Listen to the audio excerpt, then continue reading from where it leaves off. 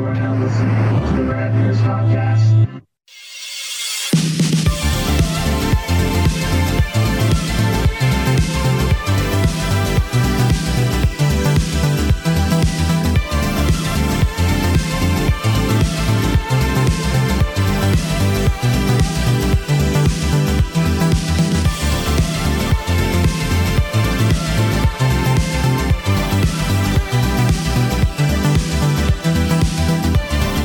Now, Hi. what's up, everyone? It's been last week a big eventful week. We talked about all. We're not going to have to cover any current events, just as we covered it all in last week's show. Yes, we were up to date. Seriously, did anything actually happen in between? A few things. I was in my own little bubble, Not and I had no service. So much of a bubble. You did watch The Suicide Squad.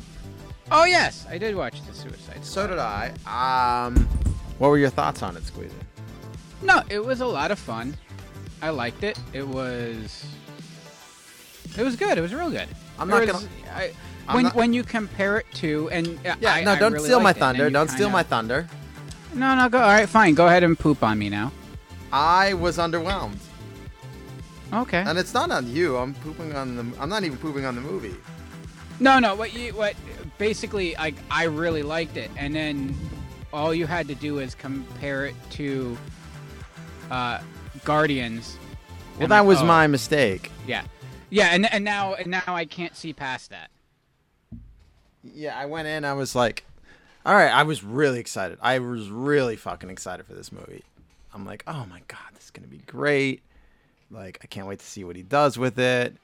And the critical review was like, oh, he did it. Like, James Gunn did it. They love it. The critics love it. It's a masterpiece. And I saw, maybe I was tired. I should watch it again. I was severely underwhelmed. I wasn't underwhelmed. It was, I enjoyed the whole ride, but it was there were two things that kind of... I realized it partway through the movie when you hit that second act, the spoilers, like, wee, and all that stuff. You should have seen it by now. When, in the articles leading up to it, he was talking about how he had a blank slate to kill whoever he wanted in it. And absolutely everyone lived who you think would live in your typical Hollywood film. Everyone who had a deal lived. Yeah, pretty much. Like, Harley Quinn's got a multi-picture deal. She ain't dying. Yes. No. Peacemaker's got a TV show. I mean, I'm not going to tell you what happens there, but you could probably figure it the fuck out yourself. Post-credit scene. Idris Elba isn't going to die. No. And Sylvester Stallone... You can't kill the cute girl. Right. With the rat catcher? Yeah. So, it was 91% critical rating, 83% a score. The critics said, enlivened by writer-director James Gunn's singularly skewed vision, Suicide Squad marks a funny, fast-paced rebound that plays to the source material's violent, anarchic,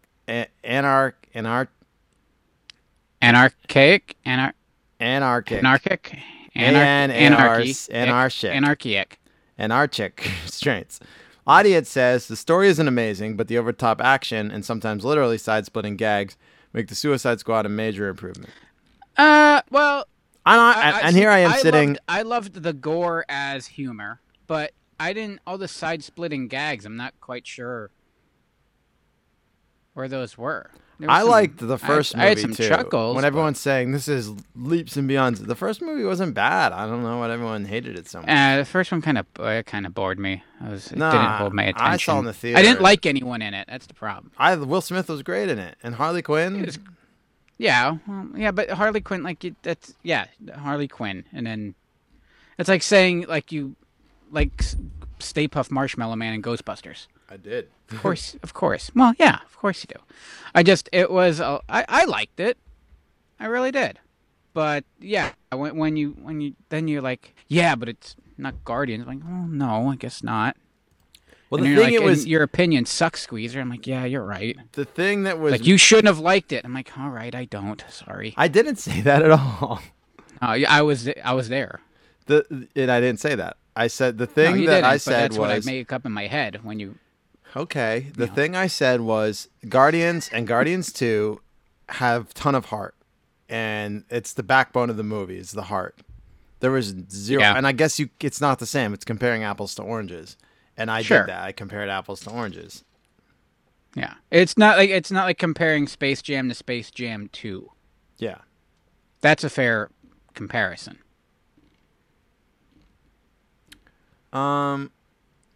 Yeah.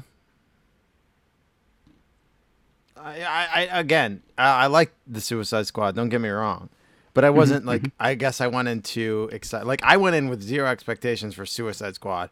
I smoked a little bit of weed in the car before I went in. I saw it by myself, and I enjoyed it thoroughly. I laughed the whole time. I saw it at where the fuck did I see it? Did I see it at Tilmonade? I don't remember. But I was thoroughly enjoying it the whole time. And this I was on very little sleep, so it could be that I could watch it again and love it. So Nah, no, because now you already got in your head. You're looking for another Guardians. no, it's not in my Too head. late. I There's think no I going think I back. could have just been grumpy. See, you loved it, so you don't go back on it. Don't turn your back on it. I did. I loved it. You were a big fan, so I want But to get there. I'm ashamed that I do. I At was the end wrong. of it, I was But I like, still love it. what the fuck did I just watch? See, I just enjoyed the ride. I wasn't looking for that heartfelt. I wasn't looking for any of that. I just wanted to see just ridiculousness. Yeah, and it was. And Starro was like a crazy. It was the villain, perfect choice. And like originally, he wanted them to fight Superman, but He didn't get that much leeway. I guess he decided to not go that way, and go Starro. Because I mean, Starro is a great big comic book villain, and when you do a great big comic book movie with Polka Dot Yeah. Man, Yeah. you know, And how else are you going to fit him in anywhere else? right, Starro. Yeah. So yeah, I didn't hate it. I didn't love it. I wasn't blown away, and I wasn't overly disappointed. It was just You just hated my enjoyment of it. yes. All right. There we go. No, I didn't. Oh man, you're a sweet boy. Whoa, Brian, what's up? Listening live while at work. Yeah, stick it to the man. That's what we say. Unless you're sticking it to me, Squeezer. Yeah. Yes. What? Brian's listening confused. live for the first time at work. Oh yeah. Oh, at work. Yeah. Yeah, I listen to this show at work all the time I too. said stick it to the man, unless Squeezer's sticking it to me. She does all the time. Well, I'm listening to old episodes, figuring what the hell we already talked about, and then I yell over to you around the corner. It's an assignment, really. Yeah, it's an assignment. Yeah. So It's over my lunch break, what else? right? Have you watched What If yet? No. Oh, it was pretty good. I enjoyed the first episode. Captain Where's Carter. that? What If? Yeah. Where is it? Disney Plus. All right. You don't know anything about it. do Add you? that to my list. No. Squeezer's Googling. Don't you remember? You might not remember. Oh yeah, yeah. Okay, yeah. I don't. Yes. No, I saw it, and I'm like, ooh, I can't wait to watch that. Yeah. The first one was What If Peggy Carter becomes Captain America? And yeah, I get plastered with ads for it all the time, but Huh. I don't. Yeah. Also caught up on Ted I actually watched Lasso. some Simpsons on Disney Plus. That was the first time I'm using Disney Plus in a while for something not princessy. See, I'm opposite. I watch a ton of Simpsons on there. Like if I'm not watching one of the Marvel movies or one of the Mandalorian or a Marvel show, I'm watching or a Pixar movie. To be fair, I'm watching Simpsons on there. I watch a lot of Simpsons on there. It's the only thing Disney Plus is worth. I'm kidding. They've given us so many shows this year. WandaVision, man. I was trying to explain it to Fulkerson today. She didn't. She's like, "What's there to watch?" I'm like, "Have you seen WandaVision?" She goes, "I never heard of it."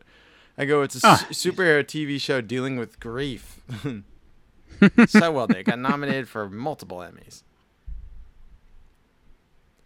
I'm not caught up on The Simpsons after I think season 16 or 20. I think when they went HD is when I start. After the movie is when I stopped watching. Yeah. I don't know. There was a look and feel to it that just kind of, like the heart just left it. The movie felt like a good point to stop. I saw the movie in the theater with my friend Tommy.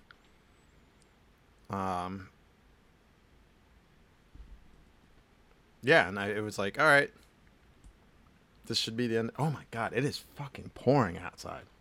Is it? It is fucking dumping. I'm in my bunker. I don't know if you hear that, but it is pouring behind us. It's that tropical storm Fred, right? Is it Fred? I believe it's Fred. I don't know. Barney. Is it like a real Fred? Like it's an actual like National Weather or whatever named it, or it's like the Weather Channel named it because they like chyrons? You think I fucking know? I don't know. That's your territory, not mine. Oh, okay. Yeah, that's a good point. Oh yeah, my dad would be very disappointed. I don't know. Well, you don't know what the proper name for the atmospheric changes, whatever. I'm talking on my ass right now. Like I don't think there was never really a name for winter storms. Why not though? They're just Yeah, why not? Because Because it's catchy. holy Dun, dun, shit! It started dun. raining harder right now.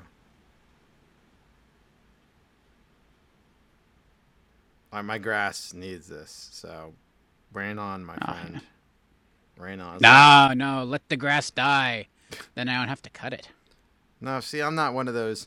Like, we shouldn't be growing grass, man. We should be growing corn and gardens.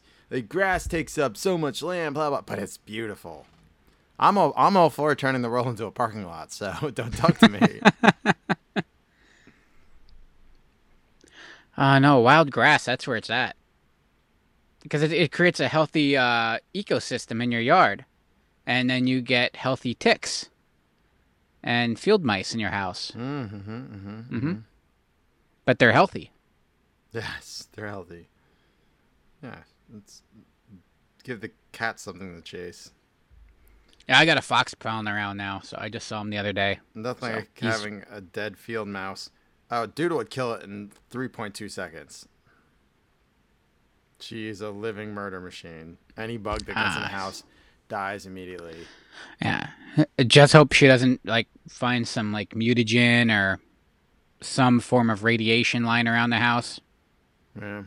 Then she turns into a mutant murder cat, and the storm was scaring her a little bit tonight, and she was curled up in my nook of my arm and snuggling against my man teat, and yeah, but she would still murder you if she could. Oh, absolutely.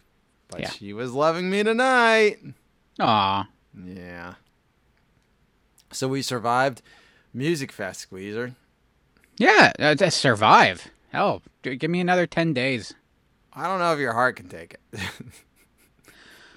Hey, as long as I miss out on the fried, we need to get pies. a blood test to see what part of your blood is congealed gravy. There was a poutine stand, folks. And I don't know if you guys know, but Squeezer likes 3 things in life. I like French fries, I like gravy, and I like cheese. I don't know if you also... Oh, and salt. 4. Yeah. Combine them all together in an efficient container. I also don't know if you know that Squeezer's a poutine purist. I learned that. Yeah, don't have to start throwing shit on top of it. Right.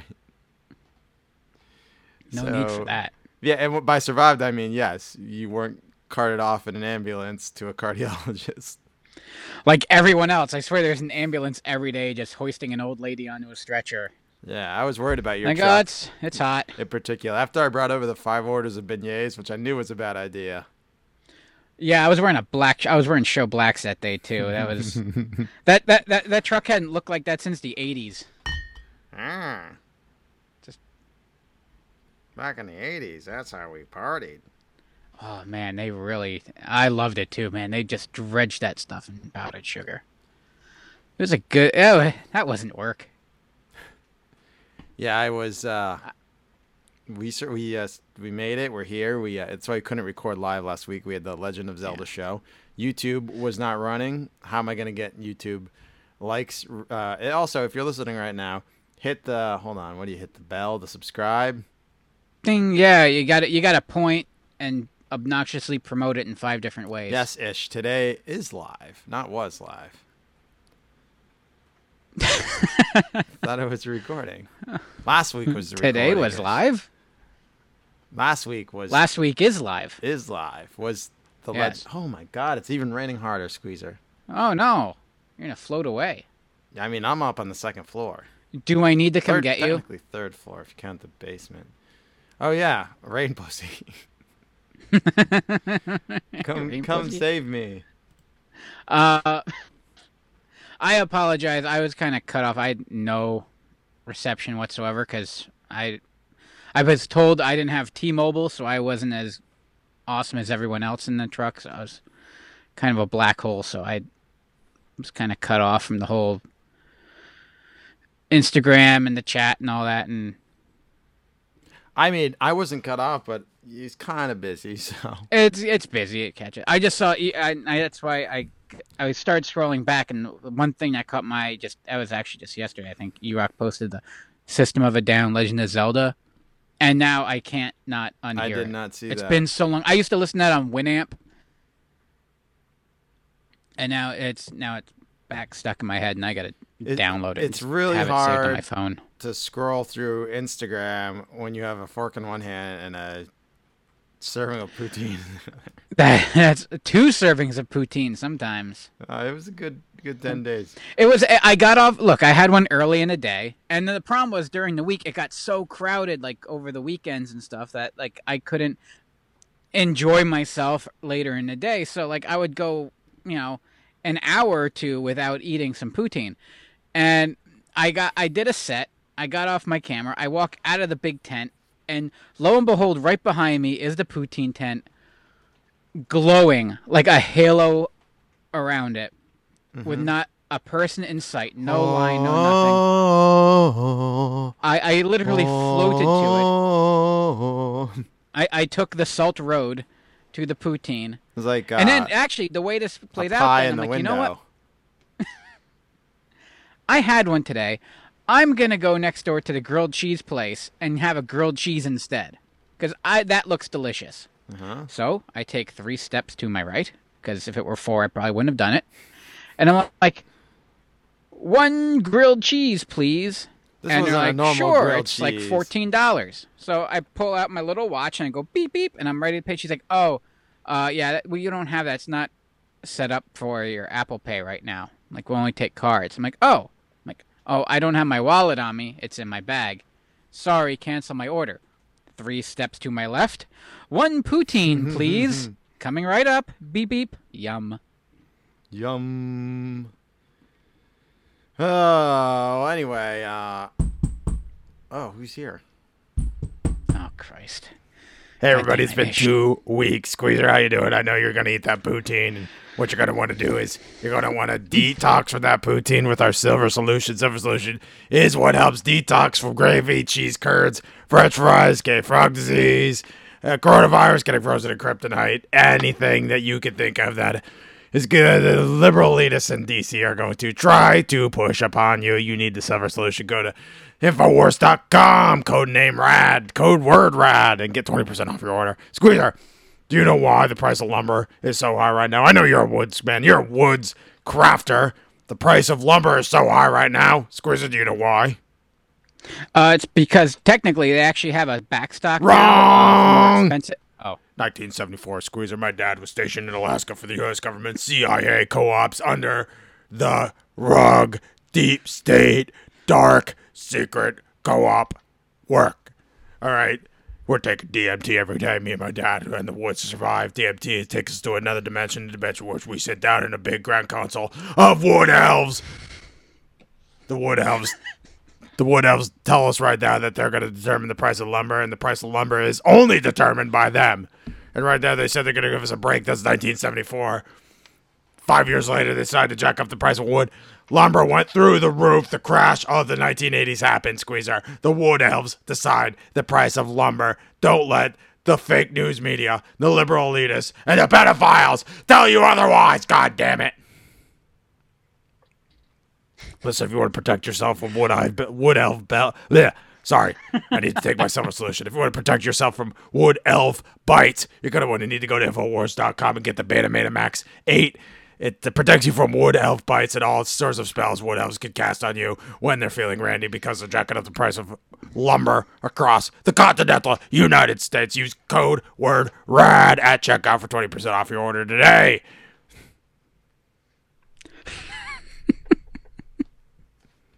Now you know. Knowing is half the battle. Yeah, I bet you didn't know that's why the cost of lumber was. You were so proud of yourself. Yeah, I read that on Reddit. Your eyes lit up. You realized you had something the second you mentioned the wood elves. Yeah, I know. Nothing is really thought through with my my good friend. Crap, I can't even remember his name. Squeezer? No. You are my good friend. My good Alex Jones. Oh. Alex Jones. Oh, yes. Alex, nothing's really thought through. It's kind of off the cuff. You're just sitting behind your desk doing manager things, just spouting off about wood elves. Driving the price of lumber for everybody. PSA, though, for reals, if anyone has a project coming up, hold off a little bit.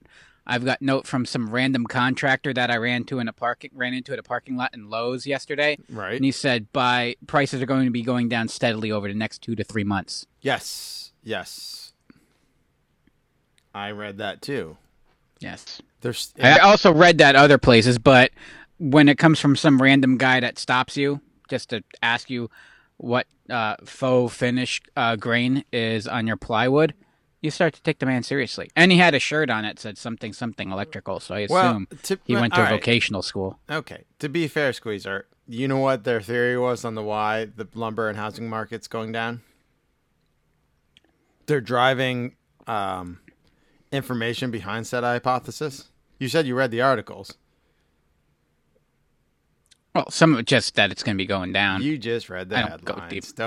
Yeah. I read the first couple lines. Like I don't care how it's happening. Because you know what the stupid theory is? It's like few and few people are going to Home Depot. We could see a crash in the housing market soon. Oh, I read that one. No, I thought you were referring to fucking Christ. Yep. No, people aren't going to Lowe's and Home Depot now is because the prices of shit are so high. No one wants to do anything. But it's going to be going down. Also, I there were also the mills are actually milling it here, sending it to Canada, and then sending it back here at marked up prices. That's another thing. I don't know. All I know is it's going to be going down. You know that but for the problem is sure right now is what you're saying. they have a stockpile of all the wood that they paid high for, and they're not going to lower the price until they sell that shit off. But they have stuff that they're sitting on that's already cheaper. What you say about the mills cutting it here and sending it to Canada, send back here, seems like bullshit. Why would they pay that money to do that? Have you researched that? No. That's another. It's the internet. Yeah. Okay. No. All right. No, I don't believe that. We're in the wild, wild west here. We're just shooting from the hip. And plus, a lot of shit already comes from Canada. Like, if you have drywall, it comes from Canada. Canada's good for two things: poutine and drywall. A lot of poutine. Well, that being said, Squeezer and I had a fun week, and we're happy to be back with you. And we're talking about athletes from the Wood Elves unionized, like David. The thing that is ruining Wood Elf culture is unions, just like the thing that's ruining American culture. Sorry. The lunch lady could come later, Brian. I don't know. We'll see. The night is young, but we're just starting our topic. Squeezer, we are talking about athletes who decided to take a turn from sports that they loved and try it at the silver screen. And this is completely limited to Rad Years dates. So this isn't like athletes who went Hollywood in 2010 or 1974. This is athletes from the 80s to the early 2000s. Correct, Squeezer? Yeah. Yeah. Well, I mean, my first one started early, but what really matters is when people remember him from, and what I'm talking about in particular. Right, the motion picture you're talking about. Yeah. Yes. Who goes first this week? I think you went first with Primus Strategy Guides last week, so I go first. Yes. Okay, your turn. All right, here is my first athlete who made it big in Hollywood. This guy you might have heard of. I don't know. Oh wait, they have to make it big? Not really, but okay, good. They took a turn. This guy might have made it big. I don't know. We'll see where his career winds up. He was raised on a tropical island. Now he's off in search of his long-lost brother. He's probably just like me. Oh no! Arnold Schwarzenegger and Danny DeVito are twins. You tell your brother he messes with me, he messes with my whole family. Twins, the new comedy from Ivan Reitman, rated PG. Starts Friday at theaters everywhere. You're forgetting the first rule of a crisis situation. You negotiate first. You attack last. You negotiate first, then attack. So you're talking about Danny DeVito, right?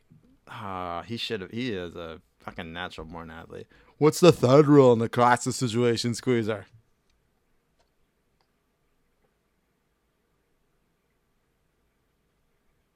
Duck. Oh yeah.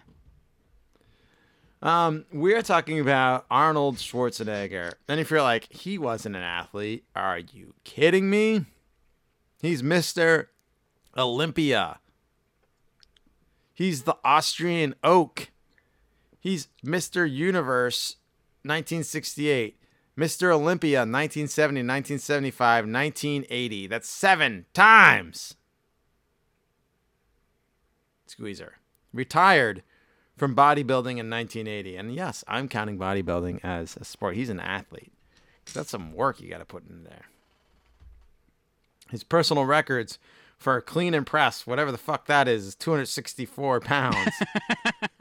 Snatch is 243. Clean jerk is 298. Squat, 545 pounds. Jesus. I have like 45 pounds in the bar, and I'm like, look at me go. Did you ever watch that video of him explaining to the guy how to put a plate on camera? Yeah, I saw it, but Yeah. it gets boring. You want to put the plate on the... I can't do it. Well, it's short. You don't watch the It's whole from the documentary, yeah. Yeah. His bench press is 520. His deadlift, Squeezer. Can you guess what his deadlift record was? I'm guessing, judging by mine, so add an extra 50, 60. I'm going to go with like 325. 683 pounds. Okay. That's a decent amount. It's a decent amount of weight. That's like half our crew. Half? No, that's like half of 2 of our crew. If you cut them in half. No. That's like, oh, yeah. It's like, that could be like 2 of our crew. If you just put 1 on each end, minus the bar. It could be like Bob Throwing and a Jake little poutine. inside. Yeah, there's a little poutine. He did acknowledge the use of steroids. They were legal. Yeah. But nonetheless, he decided then, after he retired in 1980, to get into acting. I don't know. He wasn't, unlike Sylvester Stallone, I don't think he went into porn first. He was in the title role in Hercules in New York, and he was under the stage name Arnold Strong. But his accent in the film was so thick, his lines were dubbed after production. Second appearance was as a deaf mute mob hitman. Get where they're going with this? Okay, you don't talk this. And the long goodbyes. Like, you just look massively big. He had a much more significant part in Stay Hungry in 1976, which he won a Golden Globe for new Star of the Year actor. That's not even a category anymore. Oh yeah, that was like kind of That's like a People's Choice Award kind of category. He said, "It was very difficult for me in the beginning. I was told by agents and casting people that my body was too weird and that I had a funny accent and that my name was too long." Pumping Iron is the bodybuilding film that you talked about with the him talking about putting the weight on. That was the 1977 movie. 1991, he purchased the rights to that movie. I don't know if he ever did anything with it. His breakthrough movie was Conan the Barbarian in 1982, Squeezer. Then Conan the Destroyer in 1984. And we all know him from a little movie with James Cameron called The Terminator. He did Commando, Raw Deal, The Running Man, Predator, Get to the Chopper, Red Heat. But none of those were really tapping into his true instincts until a little 1988 movie with Danny DeVito called Twins. I think that was his first foray into comedies, Mr. Squeezer. And I mean, if it weren't for that, I don't. It doesn't like all those. Look, all those roles are great. Like all the predators, the murderous lunkhead with a machine gun.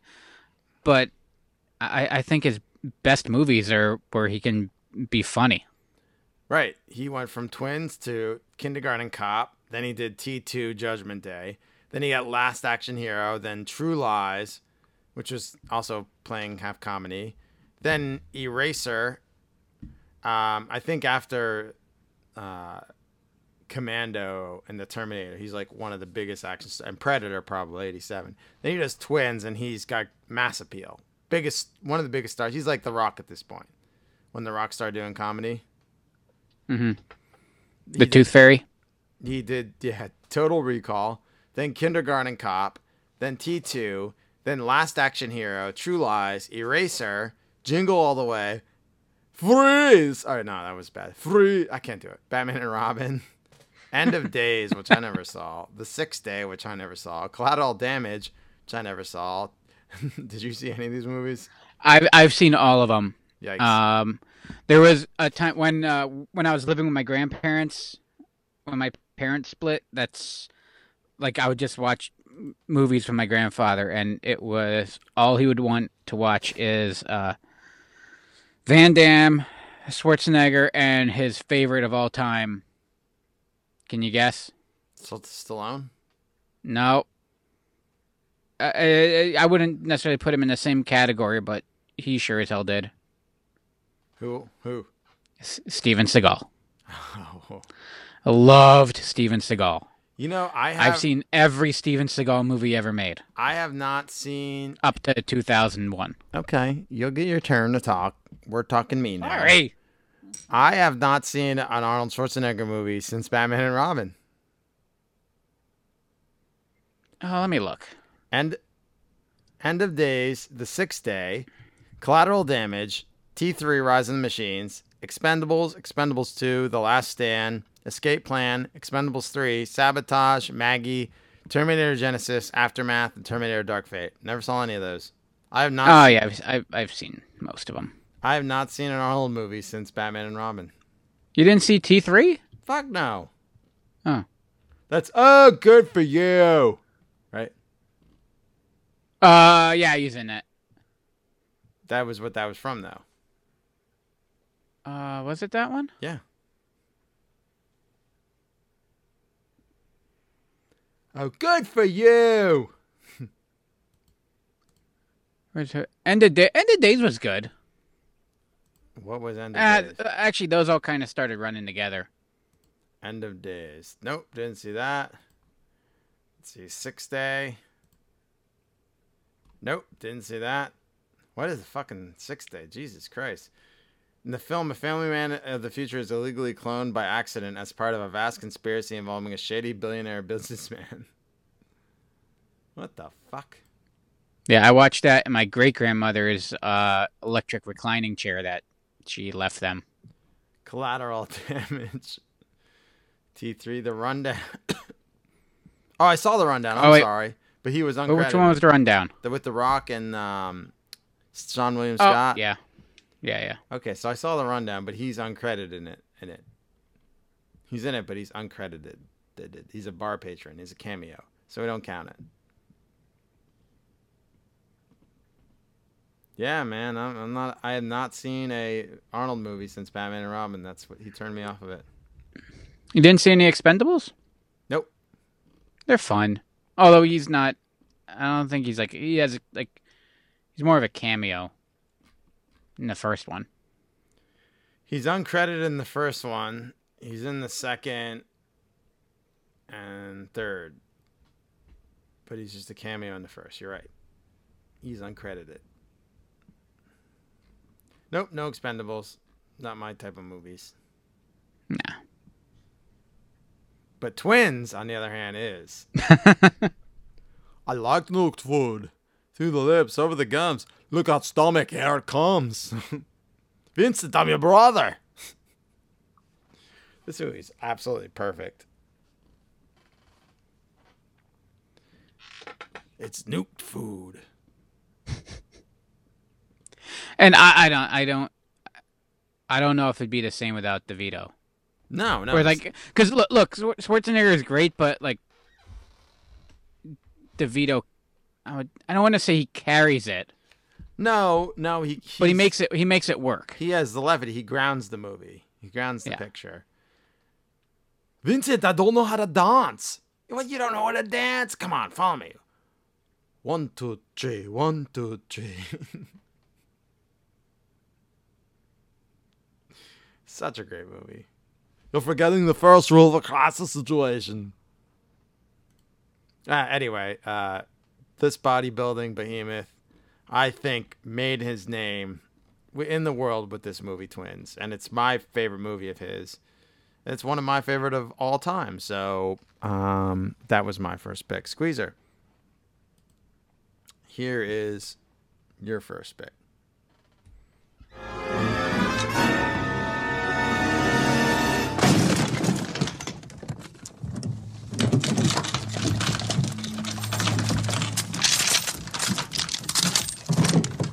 Police! Throw down your guns. Kill him.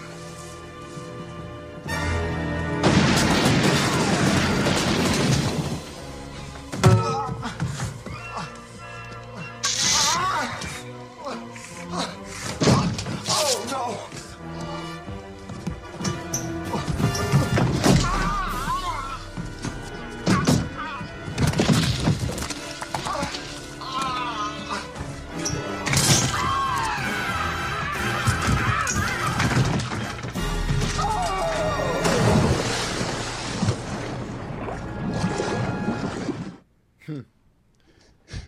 Okay, well,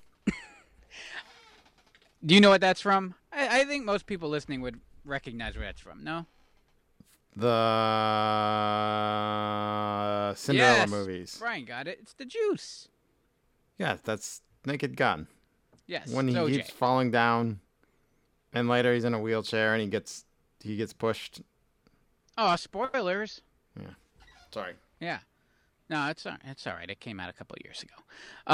Yeah, so this is not OJ's first foray into acting. I mean, pretty much from the day he started, he was out of college and playing pro football, he was being cast in stuff.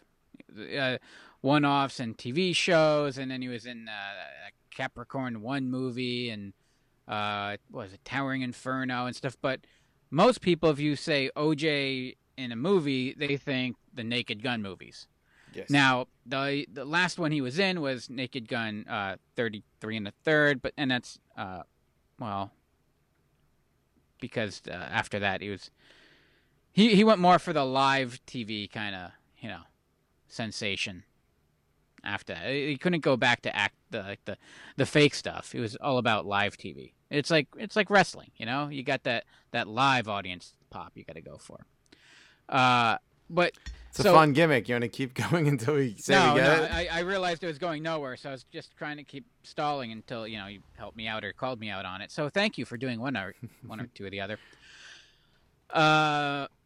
So in '88, OJ does Naked Gun from the Files of Police Squad, and he doesn't have a whole lot of lines, but he's integral to the plot of the movie, and he, in my opinion, he's my favorite bits in the movie because I'm a very physical comedy kind of. I like silly dumb shit like that. And it's very Three Stooges-y, and I'm making that a verb, adverb, some kind of grammar thing. And he has very few lines in it. Most of the time he's in a coma or in a hospital bed. But yeah, his opening sequence on the boat, and first kicking in the door, getting his foot stuck, then getting shot multiple times, and then for some reason, there's a wedding cake. He gets his hand slammed in the door. The best bit about it, though, is my favorite part is when he gets shot, and then he leans up against the door, and there's wet paint on the door, and he peels back, and he's just like, oh no.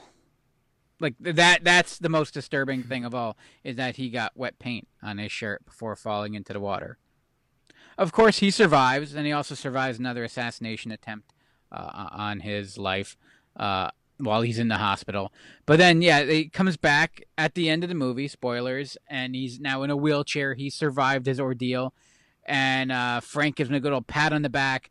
He goes bouncing down the stairs, hits the guardrail, and does the most fantastic multi McTwist flip over the railing into the field of play. It's a great way to end the film. Mm-hmm. You bookend OJ on both ends of just being injured humorously.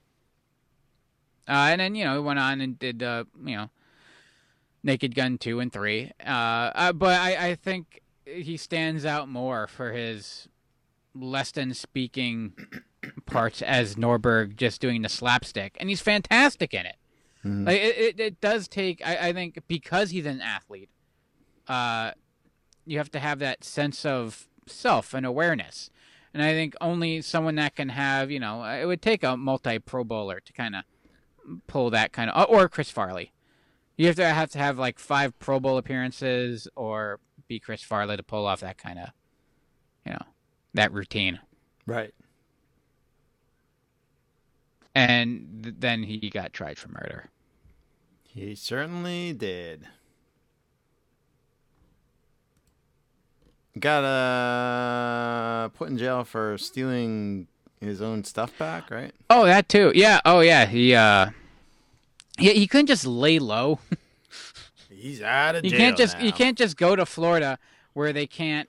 Something about the laws in Florida where they couldn't basically take the money that he is owed them from his civil suit, because Florida's just it's Florida. Mm-hmm. But then no, he couldn't have just getting away with that. He had to fly out to Vegas and basically stick a guy up to get back what he considered his stolen merchandise. Yeah, well, that's how it happens, right? That's how they get you. Yeah, how the man gets you. Anything more on Mr. Norberg? No. Go watch Naked Gun. It's humorous. Okay. Here is... I should have, and I as I'm like going back and rewatching it too, I'm like, oh, you know what? I could have gone with Reggie Jackson.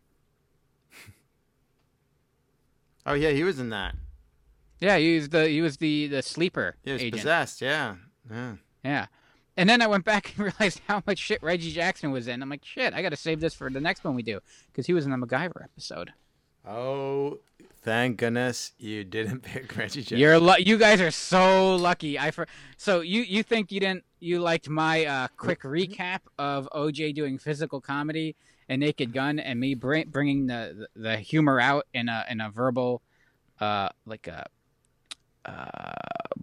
radio, what's that, like a talkie style radio show. It was like what the hell is that, vaudeville. I did like a vaudeville OJ recap. Imagine next episode, you guys tune in. We're gonna do this sooner than later so I can do Reggie Jackson on MacGyver. Yay. Get the full recap. Full recap. All right. Shall we continue? Yeah. Here's And mine. I gotta update one of my picks for later. Next. Meet Happy Gilmore. He was a hockey player. Don't you ever touch my puck! Now he's going from the rinks to the links. Where you going with those clubs, punk? I'm your caddy. He's got the swing. He shoots, he scores! He's got the drive. This guy stinks. He's got the ball. All right, let's go. Adam Sandler is Happy Gilmore. Rated PG-13. Starts Friday at theaters everywhere.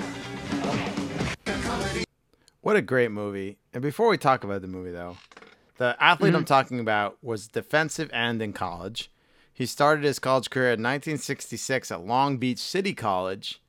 He didn't play because he had an ankle injury, but he transferred to San Diego State, becoming a letterman for San Diego State Aztecs in 1968 and 69, helping them win the 69 Pasadena Bowl, finishing with an 11-0 record, Squeezer.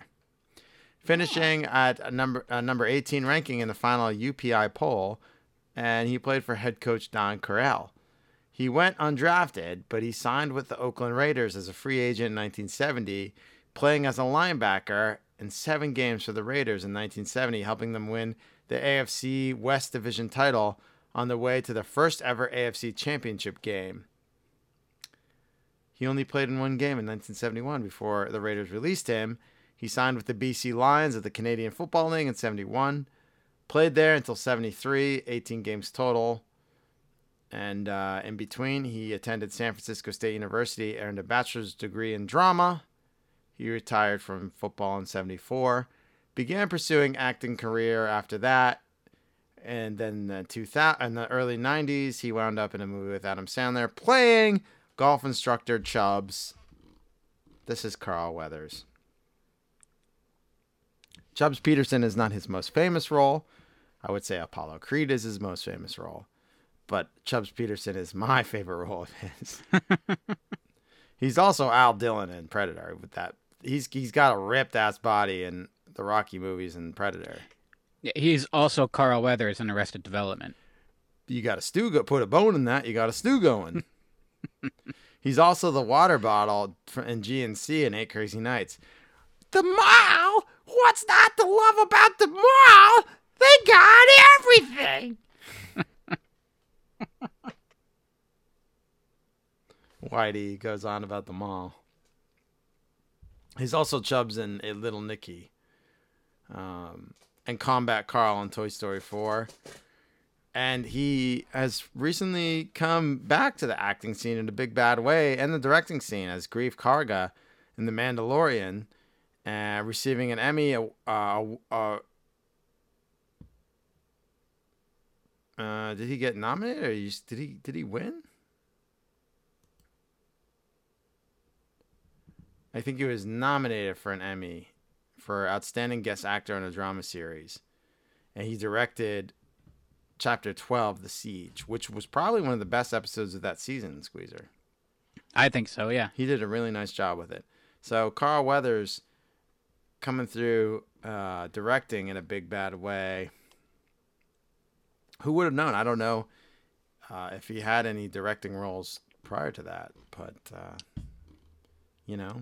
good for him. I'm looking right now, see if he had director's roles. Director. See, I thought you were going to go with Lee Trevino when you started going with the Happy Gilmore, but... I only know Lee Trevino from The Simpsons. Lee Trevino's Trevino's putting challenge. Okay, so yeah, he has directed. He directed an episode of Renegade. He directed 8 episodes of Silk Stockings. Ooh, Yes. Carl. Instrumental in our youthful. Wait, that wasn't Lee Trevino's putting challenge. Yeah, Lee Trevino putting challenge. Simpsons. I don't know if that was Lee Trevino. Yeah.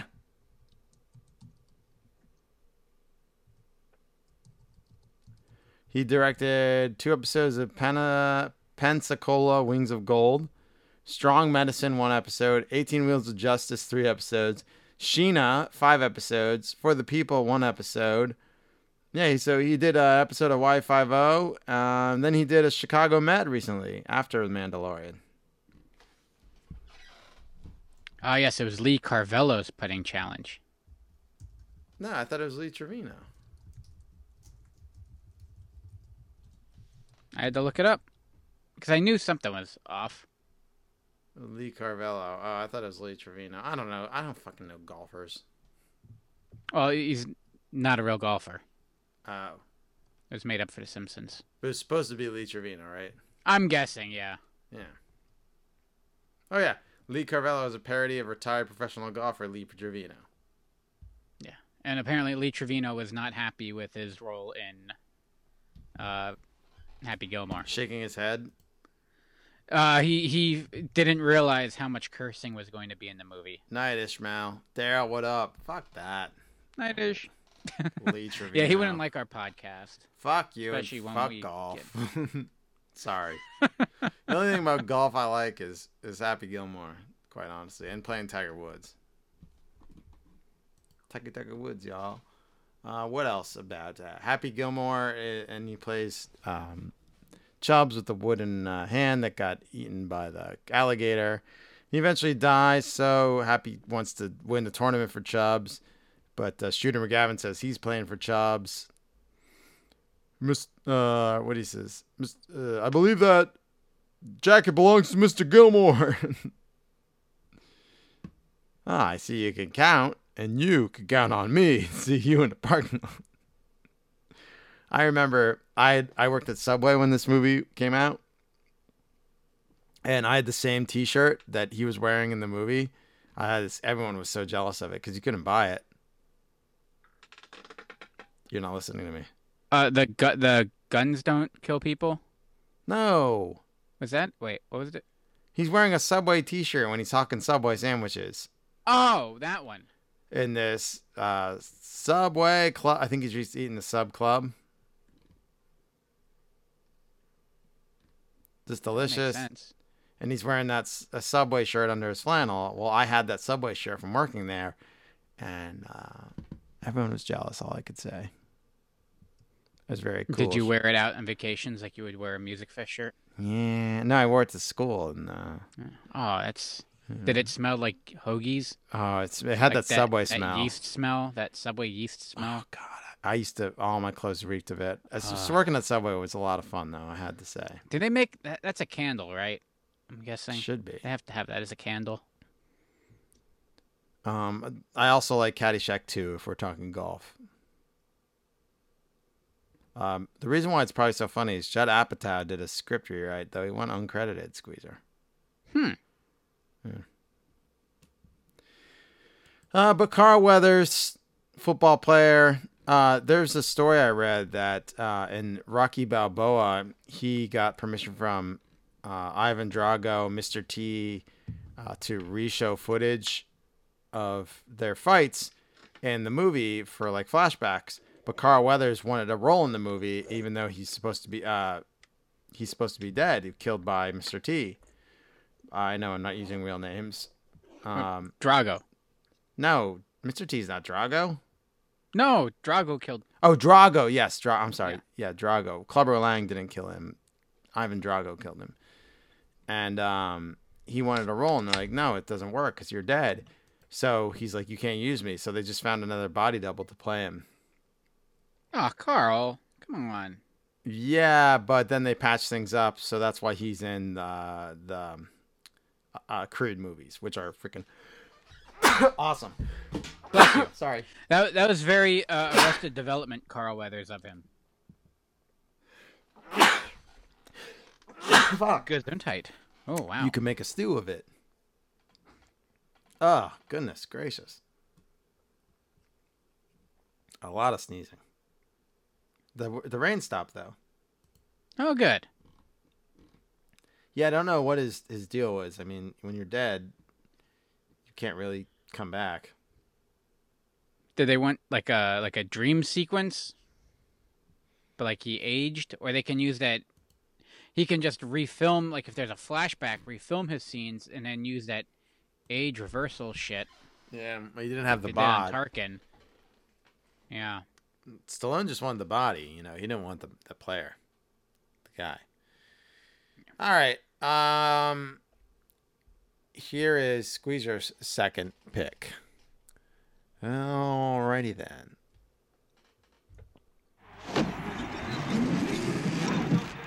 Hi, Dan. Who are you? Ace Ventura, pet detective. I've been sent in with a special play. Quarterback sneak. Please. I'll never tell anyone, I swear. He's the one you want. Kill him! No, kill him! No, kill him! Kill him! He held He's the ball, detective. remember? Come on, look at the guy. Cry, baby. Jock, Wimp. musclehead. Shut up!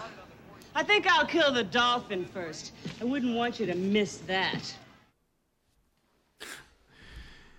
I was so mad that you weren't doing this. I'm like, I just want to quote Ace Ventura. He's your favorite quarterback, Squeezer. Talk about the man. I don't know why I didn't at first. Like I just want to go. He was on the Bumblebee Tuna. Short list. Your balls are showing. Well, it's because Dan was. Whoa, slightly big breakup. overshadowed. The rain's causing a Oh, little. no. Go ahead. You're good. You're good. What is a satellite? Must be optical flare.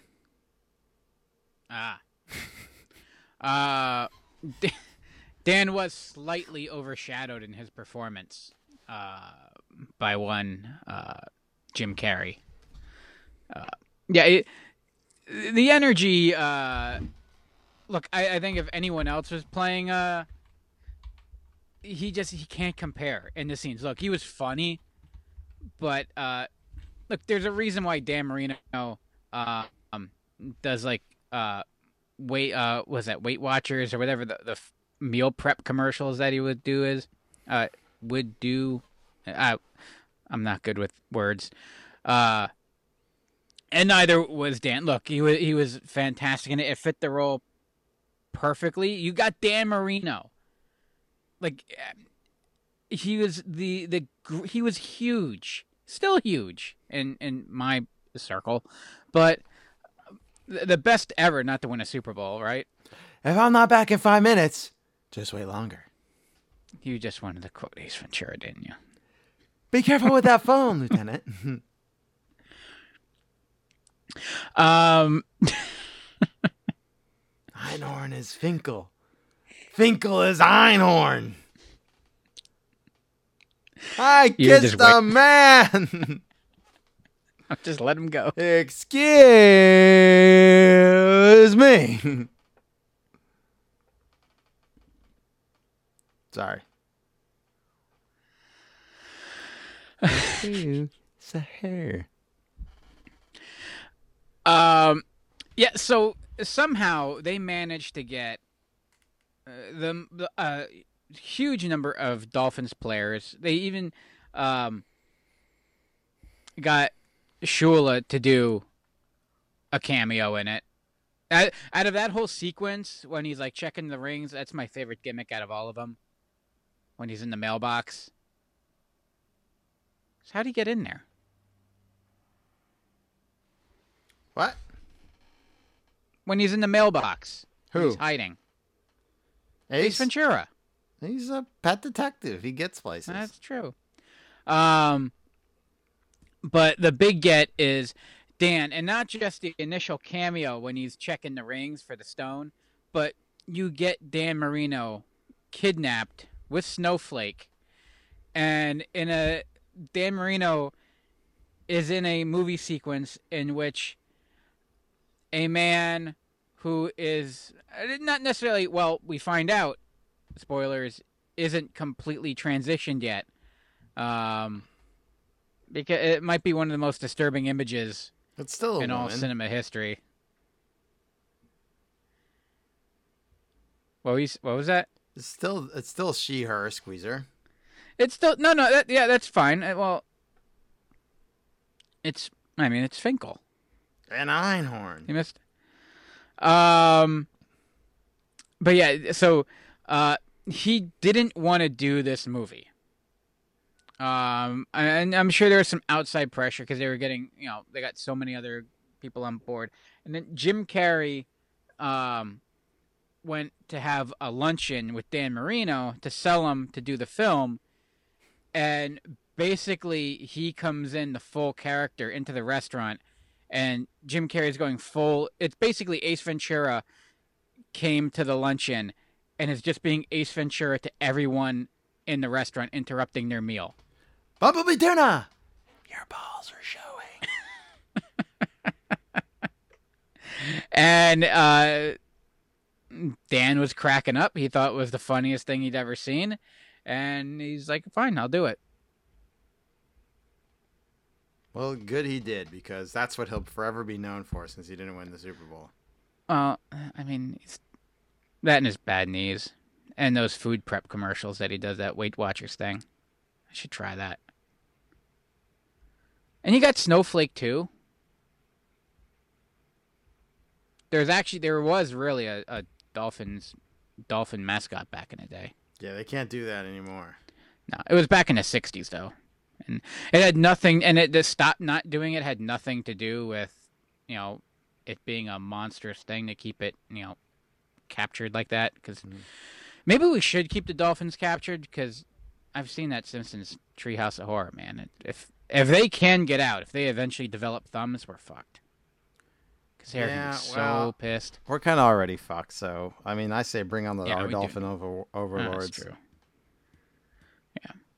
Or if they just develop a gun that can be fired with a flipper. Or they have like a sonic attack. I'll teach you my French flipper trick. But yeah, they only did it for like 2 seasons, and they stopped doing it only because it wasn't cost effective. Because they had to keep repairing the tank and transporting the dolphin and caring for it. So Buying a new dolphin to replace the dead dolphin. Buying a new. Well, no, I guess it was only one dolphin. They picked one out in particular, Flipper. Well, his name was Flipper. I forgot what the real dolphin's name was. But they named it Flipper after the sitcom Flipper. How many dolphins do you think they fed to the players as tuna salad? This will make you strong. Flipper died again. Go get another flipper. What do we do with the old flipper? Cut it up and feed it to the boys. Mix it with plenty of mayo. Lemon and capers. Ooh. Sure, they're high in mercury. It's a good dolphin recipe. But the worst, though, was that the reason that they picked this dolphin to go was because all the other dolphins didn't like the travel because they would have to transport every home game. They would have to move the dolphin from the aquarium to this little tank in the stadium. That's not traumatic at all. But they picked a dolphin that didn't mind it. Because they asked, do you mind this? And the dolphin's like, no, he said, I'm good. fuck no, football is life. Yeah. Can I get a Bud Light? I want to do flips for... What's the Bud Light policy? What about Miller Lite? I hear they're good for the complexion. Any light beer you have. Come on, let's party. It's football. I'm here. I gave my permission. Yeah. Oh, wow. Highlight of the movie is still him beating the shit out of Swoop at the end. Oh, hello. Oh, hello, everybody. I heard you talking about tuna salad, and I just was reminded of one of Squeeze's favorite snacks. Most people like to eat it on soggy bread, but Squeezer just liked to scoop it out with the biggest spoon I could find and eat it right from the tub. I got admissions for you, Squeezer. I don't know if you knew this, but our tuna salad wasn't really tuna. We'd buy dead dolphins from the dolphins. You know, There were that many of them that you can.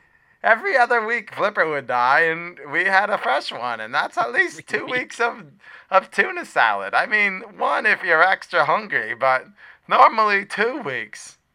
We grind them up and mix them with mayo, lemon, and capers. Not really, just mayo. You know, and it was mayo. It wasn't true mayo. Oh, how did you love it? You were so happy every time there was a fresh batch of dolphin salad. You didn't know the difference, nor did you care. And when we put it on bread, you ate it on the sandwiches. You scooped up the leftovers with your potato chips. I even gave you that Tupperware to keep in your starter jacket for when it was too cold outside. You'd be like, I need food to go in the corner and eat because the boys won't play action figures with me because it's cold. And I said, go ahead, scoop to this Tupperware. You could put it in your starter pouch and go in the corner and eat it after recess was over. Those are what I call the good old days, Squeezer. Oh, I miss them. But then they got rid of the dolphins, and we had to get rid of tuna salad at Whitehall. I blame Ace Ventura, quite frankly. I guess what your lunch lady's saying is Ace Ventura shed light on the dead dolphin situation with the Miami Dolphins, and you couldn't get air quote tuna salad anymore at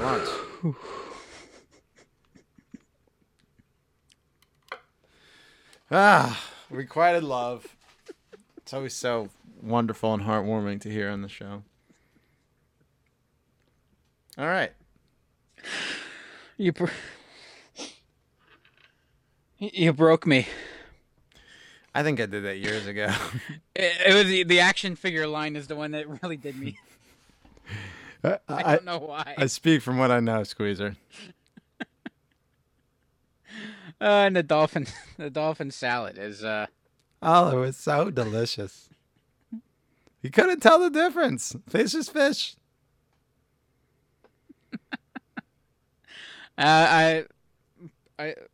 Beatrice, I believe they're mammals. Fish, mammals, it's all the same when you're making a salad. Man, you think dolphin meat tastes like human meat? Well, there's only one way to find out. Well, internet, here we go. Well, I guess there's other mammals we dolphin taste like. Isn't a deer a mammal? Yeah. A cow's a mammal. People are mammals. Well, yeah, but a cow's a mammal, so we eat mammals, so it's not that. Ah, okay. I've not eaten dolphin.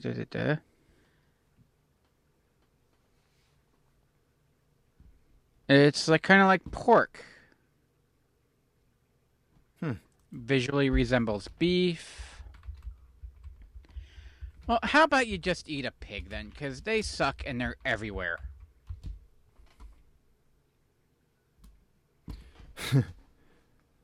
Canned tuna has never contained dolphin or / mammal byproducts. Ever? You sure? Come on, that's ruining That's a lot according of, to fisheries.noaa.gov. Oh, yeah, okay. Listen, I'm going to tell you the true story of the NOAA, Squeezer.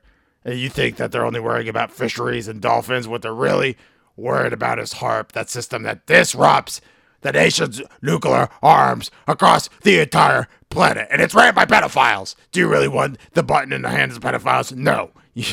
I don't know where I'm going with this. I just know he talks about the HARP and NOAA.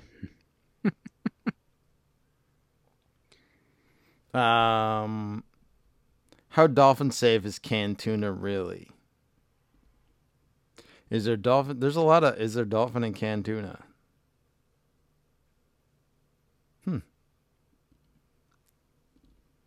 Oh, I guess it says dolphin safe on tuna labels. It was based on the 1972. I'm guessing they don't just chop it up because there's a process. Yeah. I doubt whatever machine that they used. It was based on the 1972 Marine Mammal Protect Act. A close-up of the Dolphin Safe label on the can of tuna.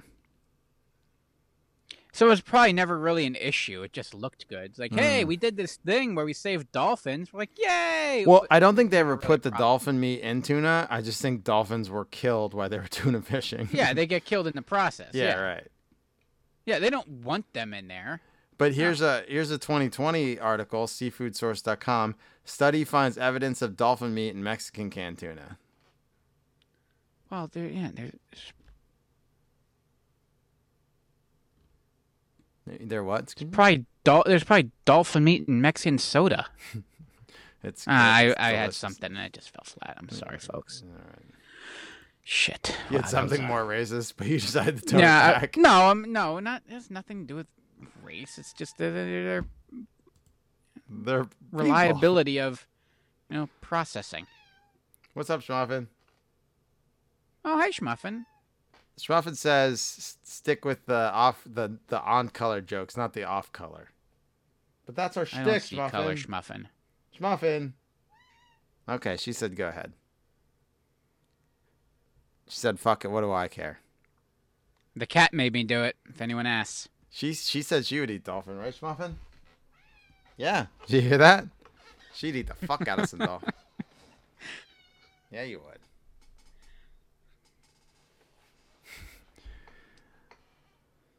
Although the ingestion of dolphin does not represent a health risk, the fraudulent addition of substances that are not authentic and deception of consumers is unacceptable. So it's probably in that Subway tuna that they said they found no tuna DNA or whatever what it was. It's probably all dolphin. Or dolphin's probably expensive. It was probably all like turkey or what that whitefish that they used to make imitation cod. Yeah, cod. All right. We used to have this seafood melody. Like, I remember seeing that. I thought that was the grossest looking thing ever. It was like all imitation crab mixed with mayonnaise back when I was at Subway. God. Yeah. All right, Squeezer, my third pick. Give me Vaughn. You mean Rick Vaughn? Oh my God, it's him. He's back. It's Wild Thing! Rick Wild Thing Vaughn. He matured a lot over the winter. Apparently he's bathing now. Are you thinking about what you might have done differently? No, I was mostly thinking about your legs. The Wild Boys of Summer are here again. Charlie Sheen, Tom Berenger, Corbin Burnson. God. Major League 2, rated PG. You know I'm an unapologetic fan of Major League 2, Squeezer.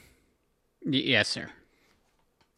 I'm also an unapologetic fan of the work of Bob Uecker in all three Major League movies. He is fantastic. You could hear him in that trailer. He is not just the voice of the Milwaukee Brewers. He is not just a WWF Hall of Famer, which I think he is. I don't know if he is or not. He is not just a former Major League Baseball player, Squeezer, but he is the voice of some of the best movies of all time. Harry Doyle playing the drunken voice of the Cleveland Indians in the Major League movies. And the second one is my favorite one. He's just all out pissed drunk. And it's like if Degler were to drink, it'd be Harry Doyle. Shitting on a team. Yeah.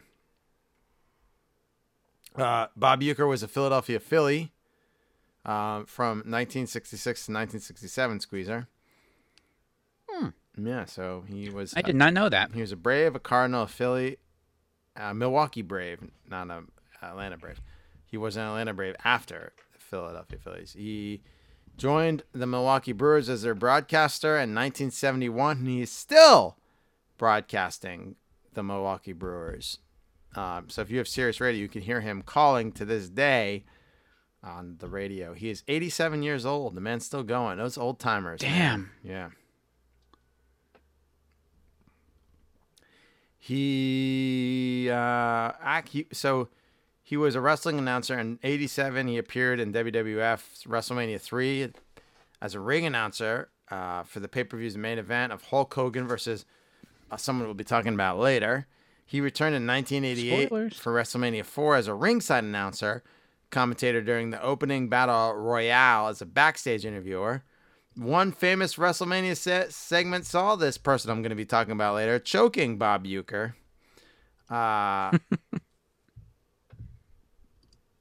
He is a funny guy. He was often appeared on The Tonight Show with Johnny Carson.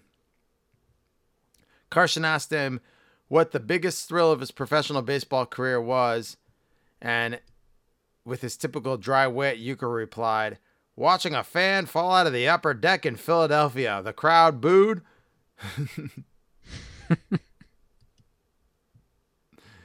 Oh, man. Probably the 700 level. Back in the old Veterans Stadium where it smelled like piss. He once joked that after he hit a grand slam off pitcher Ron Herbel, when his manager came out to get him, he was bringing Herbel's suitcase. On another occasion, he quipped, "Sporting good companies would pay me not to endorse their products." On his later acting career, he commented, "Even when I played baseball, I was acting."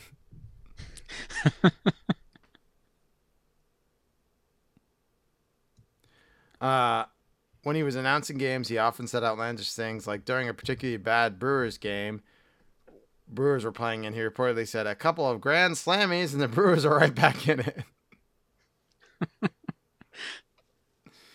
He's appeared in multiple Miller Lite beer commercials as one of the Miller Lite All-Stars. It's good for the complexion. I don't know what else to say. He's hysterical in those movies. Major League 2 is great. As Harry Doyle in the second one, it's when he just like takes all his clothes off and he's drinking the bottle of Jack, and he's got that second guy in there with him. You know what I mean? Mm-hmm. And he finally lets him speak, and he says one thing is, "Great addition." Yeah, you gotta think it was fairly just him doing the things that he wanted to say during a game that he normally couldn't. Yeah. Even though he still said a lot. Major League 2 did not go over well with critics. It received just a they 5% rating on Rotten Tomatoes. Ouch. Said striking out on every joke. Major League 2 is a lazy sequel that belongs on the bench. Most critics don't know what the fuck they're talking about. How they make a fucking living off this shit. No, everything's gotta be fucking Sophie's Choice. Yeah.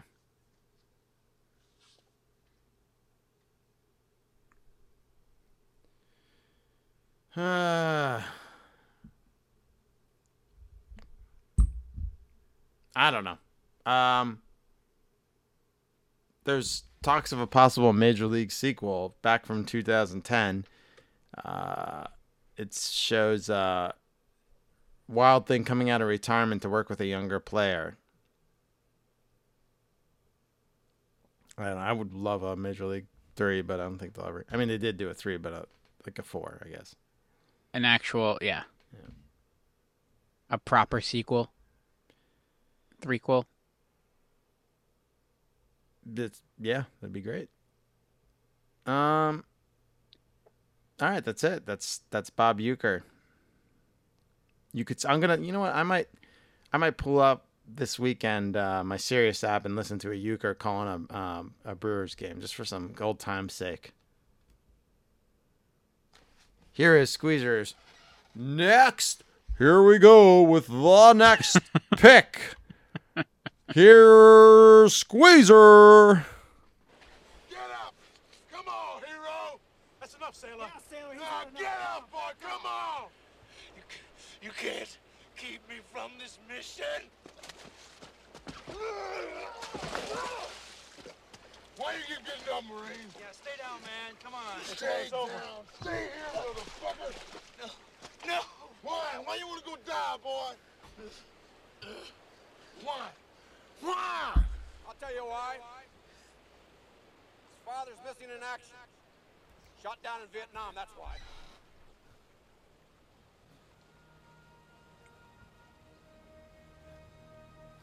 You might know him from such films as Uncommon Valor. When you brought this up, there was no way I couldn't not pick Mr. Randall Tex Cobb. Randall Tex Sorry, Cobb from his wonderful fight with Larry Holmes. Do you work any of the... You worked with him, right? Fuck yeah, I did. Yeah. I didn't. He was done with us by the time I started, I think. Or I just wasn't doing boxing yet. I wasn't crewed yet. He only showed up to the roasts.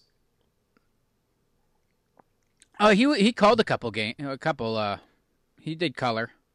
Yeah, but he was always at the roast. That's where I met him. And Okay, that's where I worked gotcha. with him. Because I was producing a show at that point. So I was getting him to do I'm Randall Tex Cobb, and we're wondering. Oh yeah, you know what? I was there for I got to meet him once. What the heck were you thinking? When we were doing when Larry was just handing out just wads of cash for guys just to do little teasers for the show. Yeah. And he I'm did one for us. smoking So Joe there was that one time. Frazier, sharp as a razor. What the heck were you thinking? Thinking. Yeah, he was. I produced a classic boxing show for 13 episodes back in the day. Last year. Yeah, last year. And hey, gotta find something to do. And I swear, I know this guy just because he would show up, and he would just sit down and just. He's talk a shit. massive bastard. He is. Yes, he is. Fucking huge. Shakes your hand and it like envelops your body. And he would have no idea what a talk button is because there are these boxing matches going on that he's supposed to be calling, and people would come up and talk to him, and he would just have a full-blown conversation with this person right there with the mic on. I don't know who's doing audio. I'm not calling anyone out, but no one decided to close his fader when he's just talking to random people on the side. Well, there was a bar there.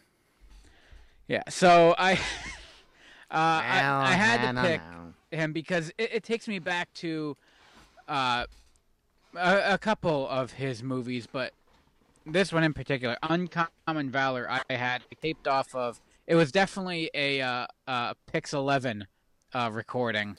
New York's movie station. That I recorded and watched this ad nauseum, and starring Gene Hackman and Robert Stack, of course. Fred Ward of Tremors fame, Randall Tex Cobb, and Patrick Swayze, Robert Stack of Caddyshack 2 fame. Of course, Caddyshack 2. That's where everyone knows him from. Mm-hmm. But in the scene, yes, Randall Tex Cobb beats the living bejesus out of Patrick Swayze, as he should have, because the guy was a monster and quite flexible in doing it too. Might add, he wasn't just brawling in there; he was throwing some good kicks too. He was a flexible fella. But yeah, I loved him in this movie. He basically plays himself, just a gruff yet sweet man who eventually pulls the pin on the grenade that he wears around his neck and blows himself up in a bunch of barrels to take out a bunch of guys, bad guys.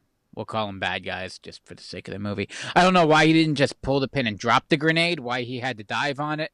I mean, he was already shot and probably wasn't going to make it, but, I mean, you could have tried. I would have dropped the grenade. Right. Yeah. Who am I to say? He made a brief appearance. I didn't know. Where was he in Ace Ventura? Oh, fuck. He was, the henchman for when he fought the dolphin. When he was the henchman. He was also in Naked Gun 33 and a third. Yes. So yeah, he's in a lot of movies. Oh, he was in. Oh boy. He played Daniel Royce Earthquake Toberman in MacGyver. Make a note of that. Hold on. So in Ace Ventura, he was the beginning when Ace was dressed up as the delivery man on the first mission. Okay. That was Tex Cobb. Gotcha. All right. So I basically the next time we do this, it's going to be all MacGyver. So far, we got Randall Tex Cobb on MacGyver. Awesome. He was in Police Academy 4, which is would you say the second best Police Academy movie? 4? Which, yeah. Is that Citizens on Patrol? Citizens on Patrol. Yes. Yeah, I go City Under Siege is the best. Yes. And then Citizens on Patrol. Yes. Yeah. But yeah, Uncommon Valor was his big break. That was like his first real movie he did in 1983. He was in Ernest Goes to Jail. He played Lyle, who was the other convict, who I found was quite endearing. And he did a bunch of other stuff too. But I mean, he was in an episode of Married with Children, and some Walker Texas Rangers in there as well. Because Walker Texas Ranger, much like MacGyver, if you did the rounds, it is almost like Law and Order. I'm surprised he wasn't in a Law and Order. Maybe he's just got to look. Everyone, I'm scrolling through. I'm looking for Law and Order.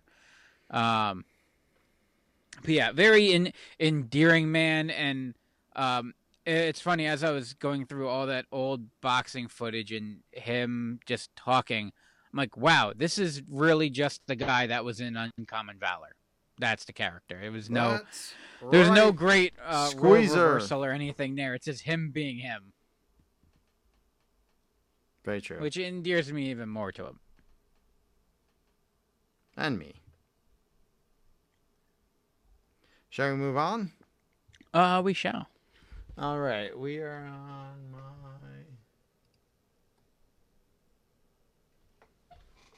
Here's my next. Here they go. Where are you? Oh, there you are. Here you go. I saw the prince's tables, and there they were, 4 white horses. And I thought, there are 4 of us. If we ever find a lady. Hello, lady. So I took them with me, in case we ever bumped into each other. I guess we just did. Isaac, you did something right. Oh, wait. I wanted it to go to my head. It's alright, I don't want to go to my head. Hello, lady. Anybody want a peanut? We're talking about the 8th wonder of the world, Andre the motherfucking Giant. Oh, I thought you had a telemarketer call. Hello, pretty lady. So, we're talking WrestleMania 3, him versus Hulk Hogan. He's billed at 520 pounds. The stress of the weight is hurting his bones and joints. He's in constant pain. He's wearing a brace under his singlet because of back surgery. He was in front of a record crowd. Hogan won the match after body slamming him, later dubbed the body slam heard around the world, followed by the big leg drop finisher. Hogan said that Andre was so heavy he felt like 700 pounds, and that he tore his latissimus dorsi muscle when slamming him. A myth, though, about the match is that no one, not even WWF owner Vince McMahon, knew until the day of the event that Andre would lose the match. In reality, he agreed to lose the match sometime before, mostly for health reasons. Contrary to popular belief, it was not the first time Hogan had successfully body slammed him in a WWF match, and this is awesome because it happened close to home.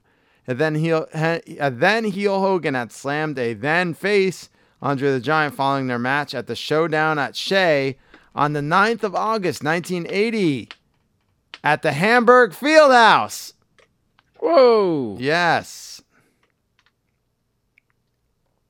This took place in the territorial days of American wrestling, 3 years before WWF began their national expansion. So those who watched WrestleMania 3 had never seen the Giant slammed. Pretty cool. I know my dad used to work those early matches with Johnny, and he said Andre, Vince, Hogan are all there. That's awesome. That is weird. Like that. Like now, yeah. There's no way you wouldn't have not seen it, right, or heard of it. Back then, there's no national network. He decided to pursue an acting career and was cast by Rob Reiner in the fantasy adventure comedy A Princess Bride as Fezzik, a giant from Greenland, and famous for his line, "Hello, little. It's my only Hogan. I'll squash you like a bug. And take the snake Roberts. You think that snake going to get in my way? I eat it for my appetizer, in the morning for dinner, and for breakfast too.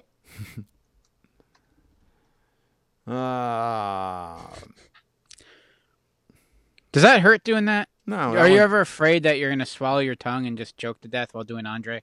Nah, that one's easy. You know who they really wanted for Fezzik? His first choice was Andre the Giant, but he wasn't available. The second choice was someone who's another wrestler? Someone whose impression I can't do as well. From earlier today. Arnold Schwarzenegger! What's wrong with you, Squeezer? Don't you think I can play Fezzik? I thought you were going to say Alex Jones, but... No, but... That's right. They wanted me to star in a deep state film called Princess Bride. I said, not happening. The Tree Elves have... That you might have greenlit the movie, but it got the red light from the Tree Elves. Not going to happen. I don't know what I'm doing there. Schwarzenegger... By the time Princess Bride was greenlit, Schwarzenegger was big titties, and the studio could not afford him. So they contacted WWF and asked about hiring Andre. They were told filming conflicted with his match in Tokyo.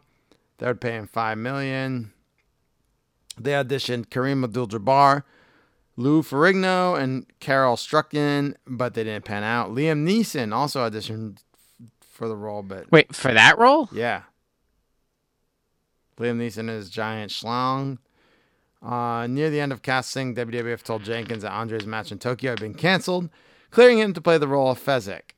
For his part, Andre found the participation was a gratifying experience, considering that no one stared at him on set during production as kind of a freak, but simply treated him as a fellow member of the cast. Oh. This is where my favorite filming. I'm not a freak. I'm just a giant. Princess Bride. Great movie. Family fun movie. Great role for Andre the Giant. They're trying to remake it, and Carrie Yules is saying, don't do it. No, don't do it. Yeah, don't do it. There's no need to remake it. Money. Squeeze our money. Oh, yeah, I forgot about that. Yeah. Here's your next pick. Now, no one's going to hurt The Rock. Is everybody crystal clear on that point? Triple H? Yeah. Mick? Yes, Vince. Show?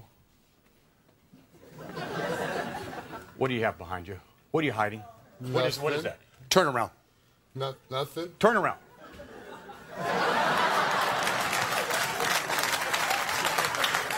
What were you going to do with that? I just want to make sure I had a good seat. Go. Get rid of it, please. Vince, what if The Rock messes up one of his lines? He makes the WWF look bad. Can I run on stage and hit him for that? He's got a good point, Vince. No, look, we're guests here tonight. Guys, and for a change, I just want to be respectable, Hey, okay? Vince, look what I found. It's that mango dude. Can I keep him, please? Would you quit it, please? Now, see? That's exactly what I'm talking about. Now, put the little guy down, okay? Do I have to? Put him down. Put me down, thank you.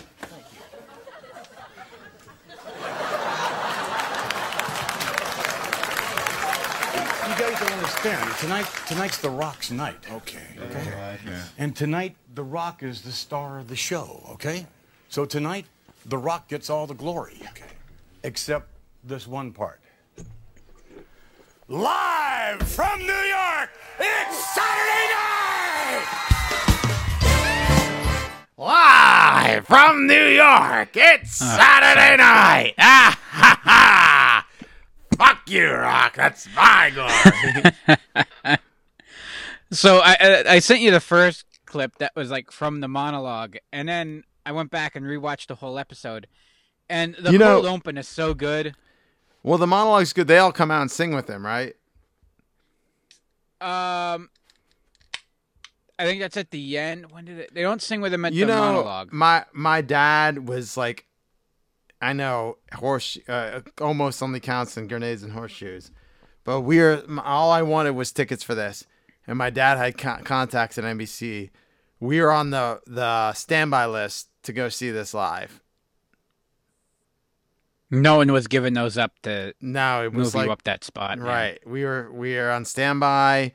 We were waiting, or like we're biased. He had a expedition at the time. We were like waiting outside, like waiting to get the call, and they're like, "Just go inside and watch. You're not coming." I'm like, "Fuck." We were we were on both standby lists for the dress rehearsal and the show. We didn't get either. But he tried. He pulled every contact he could get for me to go see The Rock on SNL. Not just The Rock. Your entire WrestleMania 2000 main event. Triple H, Big Show, Mick Foley, and Vince McMahon. So, I mean, and this episode alone stands alone as just a really good episode. All the sketches, for the most part, are great. The cold open is fantastic. And Big Show, he's hiding it. It's insane how... Hold a folding chair in front of you. All right, and see how actually big it is. Right. And then that Big Show can stand there with it behind his back, and you not know that he has a folding chair behind his back. He's a massive bastard. The guy's a monster. And pulling Mango out. Yeah. Chris Kattan. And Foley is just... And Mick Foley's just being Mick Foley. Yeah. Like, it's just him hanging out. Triple H is actually downplaying it because he's not the bad guy per se in this. They clearly break kayfabe for this show. Big Show, this is his time to shine, really. And there's general consensus, and I remember, because I was on all the wrestling boards back then, like, talking and shit, like, this made him. Like, he was a star then, and they were building him up, but they realized, wow, he can work. He has some comedic chops, and they gave him he got a big push further after this, and allowed him. I think this extended his career. I think it pushed everybody. Because he wasn't just.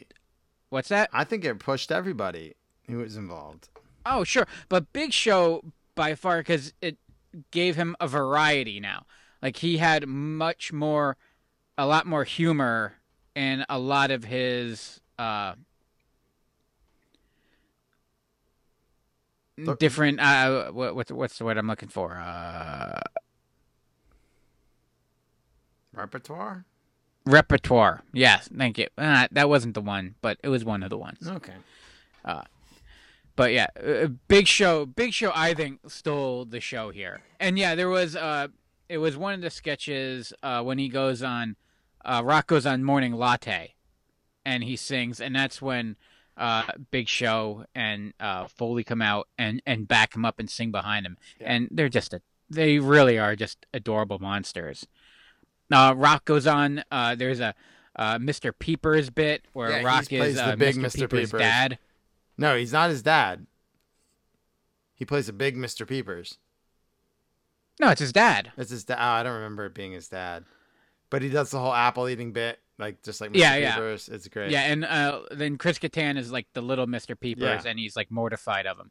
And until they hump, what was the guy's name? I know what he looks like. Chris Parnell? But, yeah, then, what's that? Chris Parnell? Was it Parnell? Yeah, I think it was Parnell. Yeah. And then he gets double humped by both of them. The dad from Rick and Morty. It's The Rock. It's not that bad. Now The Rock there's is a biggest... Lady Man sketch with Rock and Drag. Yes. Now The Rock's the biggest star in Hollywood, so. Yes. And this was like the beginning of it's strange that it came so late. It was almost like they needed things like by 2000 it wasn't as taboo. Like they were hot, but you could start to touch WWF stars now. It wasn't like 98, 99 right. raunchiness. Right. Like it was you could. They were more pop culture now. Well, Mick Foley's it was book almost was... how South Park went. You know, like you couldn't like South Park was very like, oh my god, that's an awful show, and then like parents started watching it. It's like, oh, it's South Park. It's hilarious. Well, Mick Foley had a #1 book on the New York Times bestseller list by this point too. Oh yeah. Yeah, he had it. Yeah. There was the Clark Kent bit, which has Rock playing Clark Kent, and like and they all knew it was him. The best part of the whole bit is the suit sticking out from underneath, like his sleeves are sticking out, and he's clearly dressed as Superman underneath the suit. Yeah. Yeah, there's some fantastic. And AC/DC was on it too. And AC/DC was on. Yeah. Oh, that's right. I forgot about Nicotrell. It was like a physical. Again, I like my physical comedy, and it's to help you quit smoking. And like The Rock and Big Show come and just beat the living shit out of you for smoking. And again, it's What's Chris up, closed Parnell caption getting 765. Yeah, he's watching riding solo, watching on YouTube, baby. Everybody must be sleeping tonight. It's just him and you, I think. No one's on the night. That's all right. Maybe they thought that we were live like last week, you know. Until we get into our the algorithm where Brian Johnson on Triple H's shoulders holding the WWF New Generation title at the end was probably one of the best shots. Was it Brian? I thought it was Angus Young. Angus Young, whoever it was. Brian Johnson was probably dead at that point. No, Brian Johnson's still alive. Who's dead from AC/DC? Shit, what's his name? Not Brian Johnson. Brian Johnson replaced, wow, a lot of people are going to be mad right now. If more of you were on right now, you could correct me now. Someone from AC/DC was on Triple H's shoulder holding the title, and I thought that was awesome. It was definitely Angus Young, though. Yeah. But this is where, like, it all kind of, it took off from here. Like, The Rock did, like, a couple little stints on TV. He played, like, he actually played Rocky Johnson on that 70s show. 70s show, yep. I remember tuning in for that. I didn't miss a single one of these, Squeezer. Yeah. But after this, and like after WrestleMania 2000, and then he went on, and there's a little movie called The Mummy Returns, and then he got a spin-off, The Scorpion King. Yes. And a couple other movies after that. And most recently had one of the biggest box offices in COVID era with Jungle Cruise, which was really fun, really good. And he was it charms Jungle Cruise. Yeah. Oh my God, yeah, it's a lot of fun, and it's all good. The Rock carries the picture. Well, him and Emily Blunt and Rock carry the picture, but yeah, it's really good. The two of them are just chemistry, fucking gold. Like, the one thing I don't like about the movie is how they made them romantic at the end. You don't buy them. Oh, really? Spoilers. Sorry, you don't buy them as a romantic couple, but you buy them like as a giant fucking man and her being like a female Indiana Jones. Like they shouldn't have put a romance in it. I don't know. That was just. They always have to do that. Yeah. No, I'm with you on that. Like no more romance. You don't need it. I mean, there's a time and a place for romance, but that movie wasn't a place for it. Yeah, like nowhere else could similar where it didn't need it. Speed. Yeah, right. Like you didn't need that sequence at the end of them like making out. Like right. You didn't need that. Right. Anyway. Why can't two people just go through a traumatic circumstance without making out? Yeah. I'm with you. All right. Moving on. My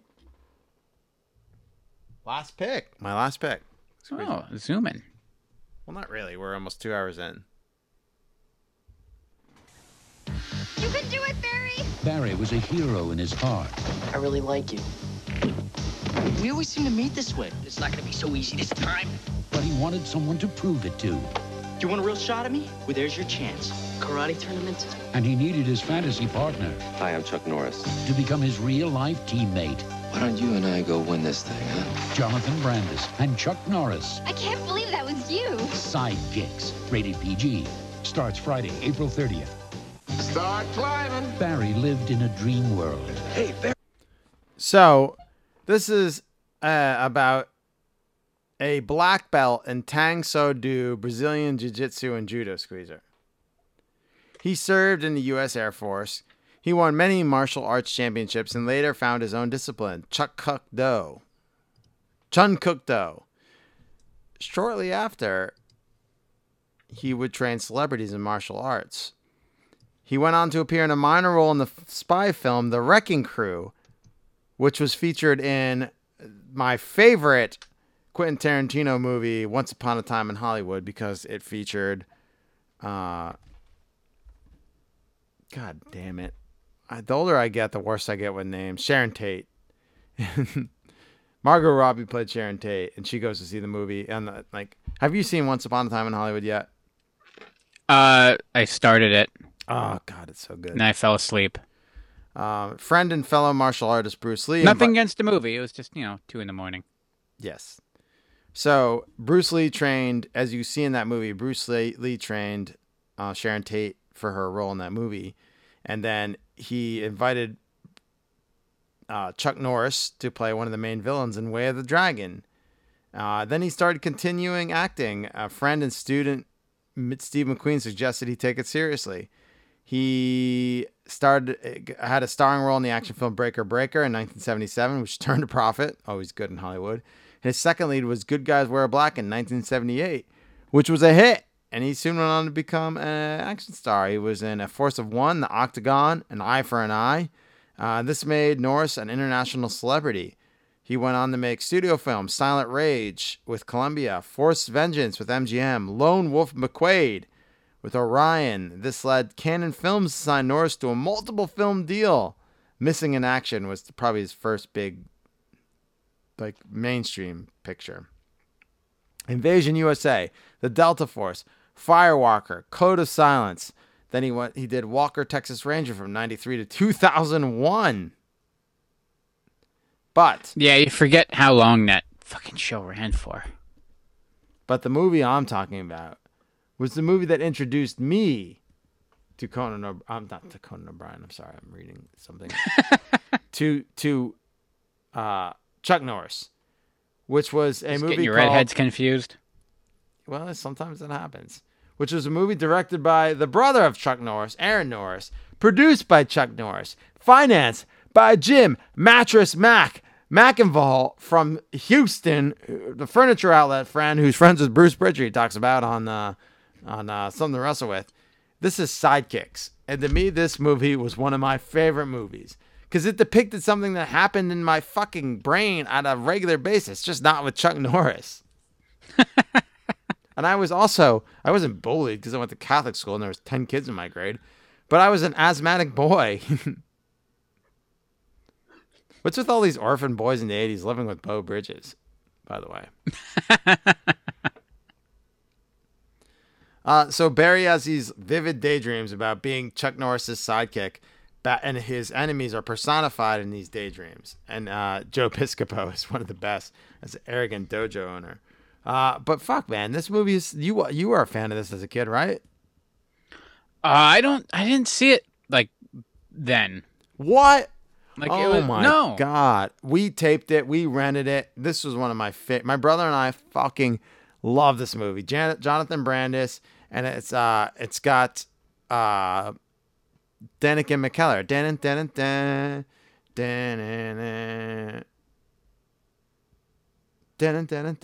Winnie Cooper.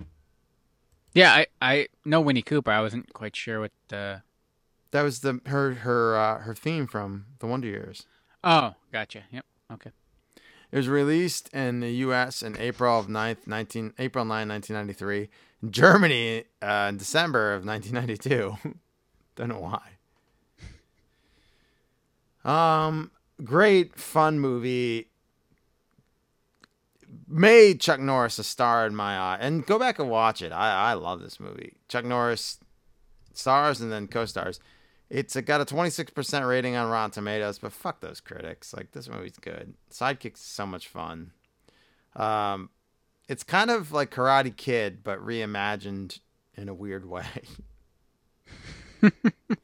I like it. It's fun. Like, the action sequences in his dreams are really good. His daydreams. And he hero worships Chuck Norris. Why wouldn't he? And then sure. Chuck Norris shows up at the end to help him win.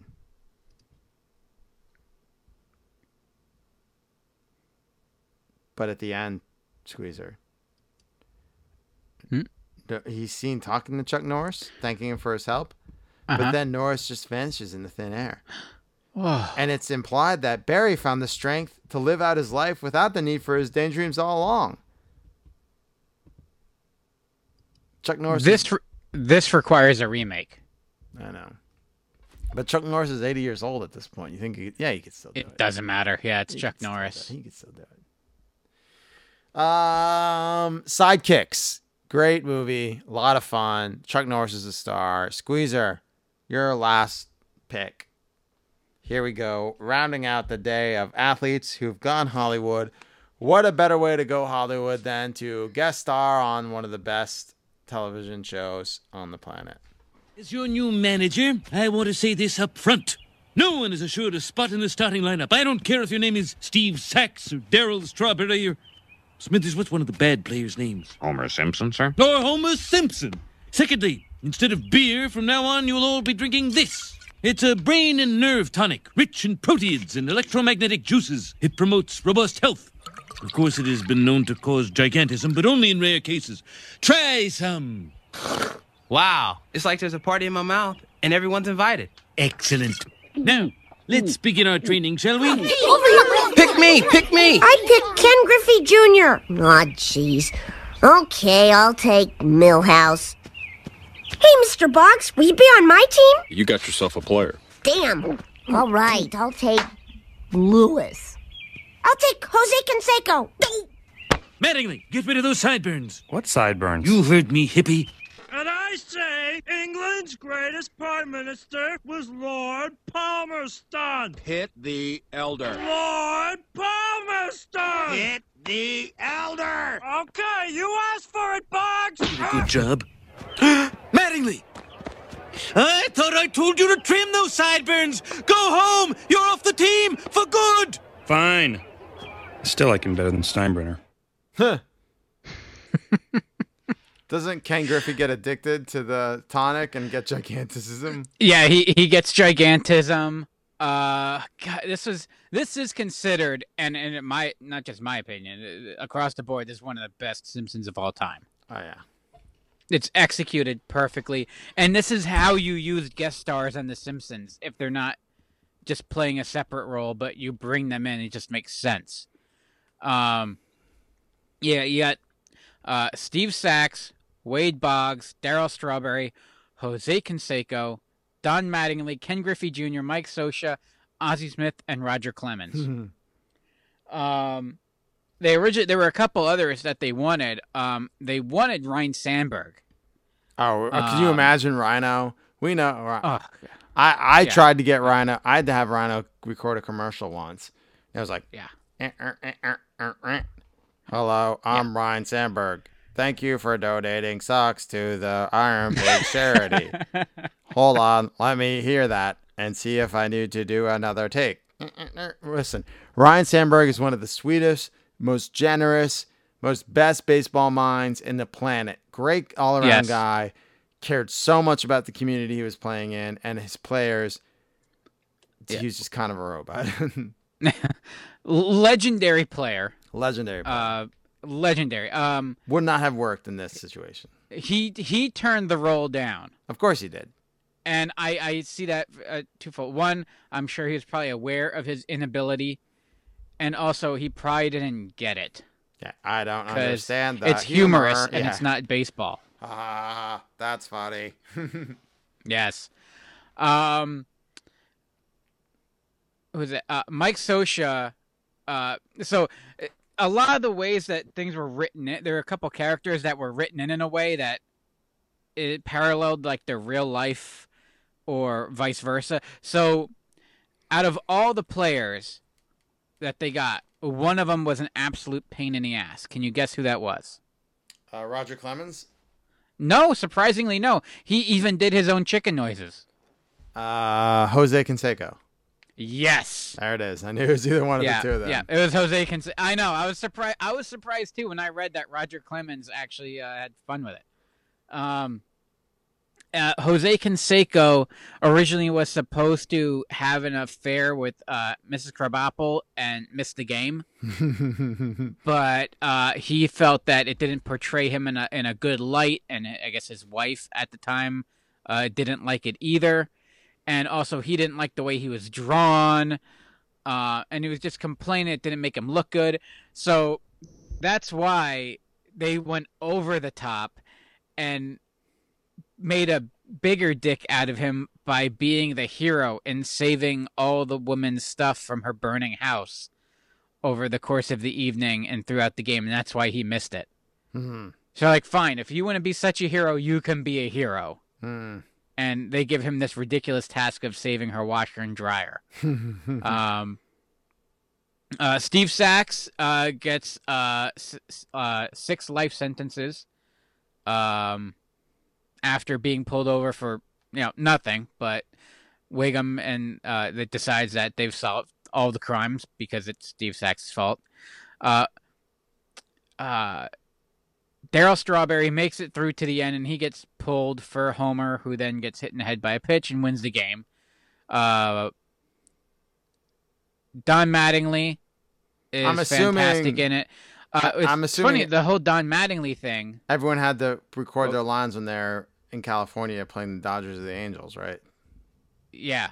So it actually took them like months. I remember hearing roughly Sam 6 months Simon said on it. Howard Stern it took like almost a year to make this episode.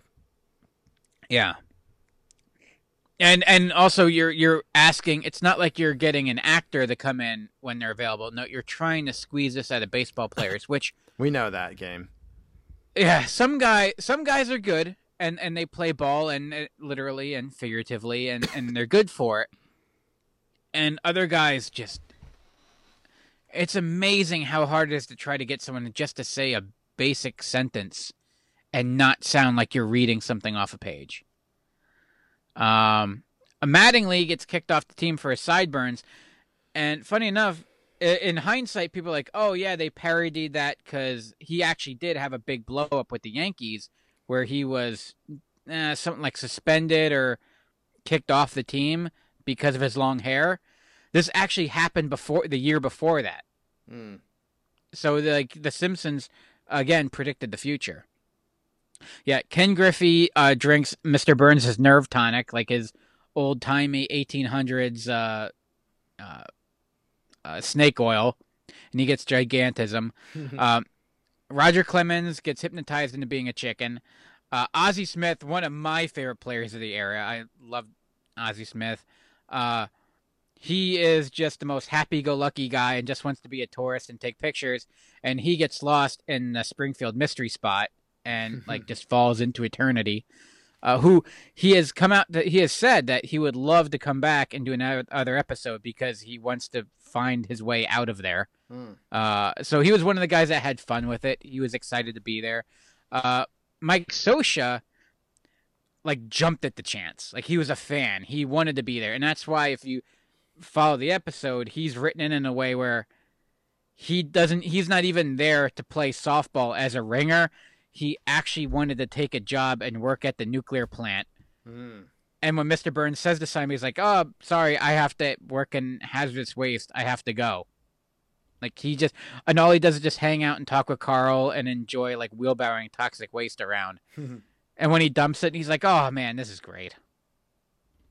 So he had a whole lot of fun with it. And then Wade Boggs, who we could probably do a whole episode of if we, expand our dates, because, he's in more recent ones going as far as 5 years ago. Wade Boggs is coming in some of maybe 3 of my favorite episodes of TV ever. If Always Sunny in Philadelphia isn't one of them, we have a problem. Oh, it is absolutely the number one. Yeah. He was in, and he's in an episode of Cheers. The gang breaks Boggs' record. Yes, that is fantastic. It's one of my favorites. And the second go around is even funnier. They did a part 2. Did they? Yeah. I'm so far behind. That was one of those things I want to go back and rewatch, but I'm too busy watching Raw from 1997. Hey, Boss Hog. The ghost of Wade Boggs. Yeah, he's not dead, Charlie. He's definitely not dead. Oh, the best then, I was reading an article online about like the legend of it, and he does a great job promoting it too. He seriously did drink almost 100 beers, right? Yeah, and he'll say it like he doesn't deny it.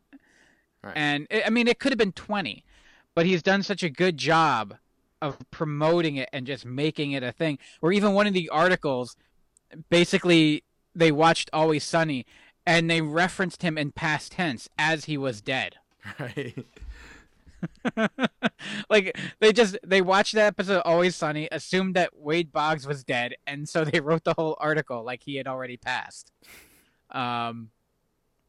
Which I then had to even question my own logic and go back and make sure that Wade Boggs was still alive. I knew he had to be because he was still playing when I was in high school. Yeah. Oh, he was awesome. He was in an episode of Cheers where they chase him out and steal his pants. And then he's gets knocked out at the bar by Barney as they're arguing over the greatest British prime ministers. I think I could be Wade Boggs.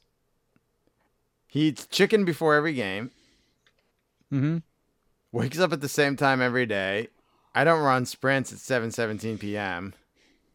I take the same route to the office every day. And I could probably drink about 100 beers on a flight if I had to. I mean, if you had to. I think I beat you big guys as far as when it comes to drinking beer. I could crush all you guys. Well, that's because I don't drink like that. You don't suffer from alcoholism. No, I do. I just find a way to manage it more effectively. I get full. I have a tiny tummy. It's full of poutine. My tummy could just take beer. It goes right to the liver. No, I'm slow. I get full and sleepy before I can drink that much. I don't know how. Wade Boggs beer. Plain. Let's see what it is. Actually, if you type in Wade Boggs, Google autofills in beer like 3 down. 107 beers in one day. Yeah. I'm not saying you should go for that. Boggs is capable of drinking 50 beers during cross-country flights.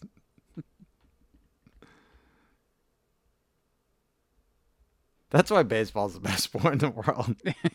Man's an athlete. Professional athlete, folks. He's in the Hall of Fame, right? Yeah. I don't know. Yeah. He told me the actual number, Charlie Day said. He pulled me aside and said it was really 107.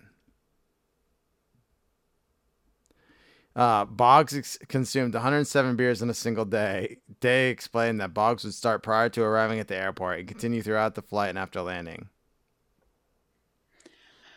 Yeah, he 12-time All-Star first ballot Hall of Famer, folks. Good for him, man. One of the best to ever play the position. All right, that's all we've got. We just did 2+ hours on athletes who've gone Hollywood in the Rad Years Generation Squeezer. Make sure to comment on our YouTube, subscribe, hit the bell to get notifications. It's going to help us enter the algorithm. Also, another good thing to help us would be to write a review on Apple Podcasts or review wherever you can. Yes, please do. Comment on our website, slide into my DMs, whatever you want. Just give us a review and we'll read it on air, whether it's shitting on me or whether it's, saying Squeezer's good. Either way, I'll read it. Yeah, either way it hurts his feelings, folks. Either way it hurts my feelings. And we'll be back next week with more. It's the dog episode next week, right? Oh, snap. Yeah. Yeah. I got to find a MacGyver dog episode. We're closing in on our 1994 September, and then after that, it's Halloween.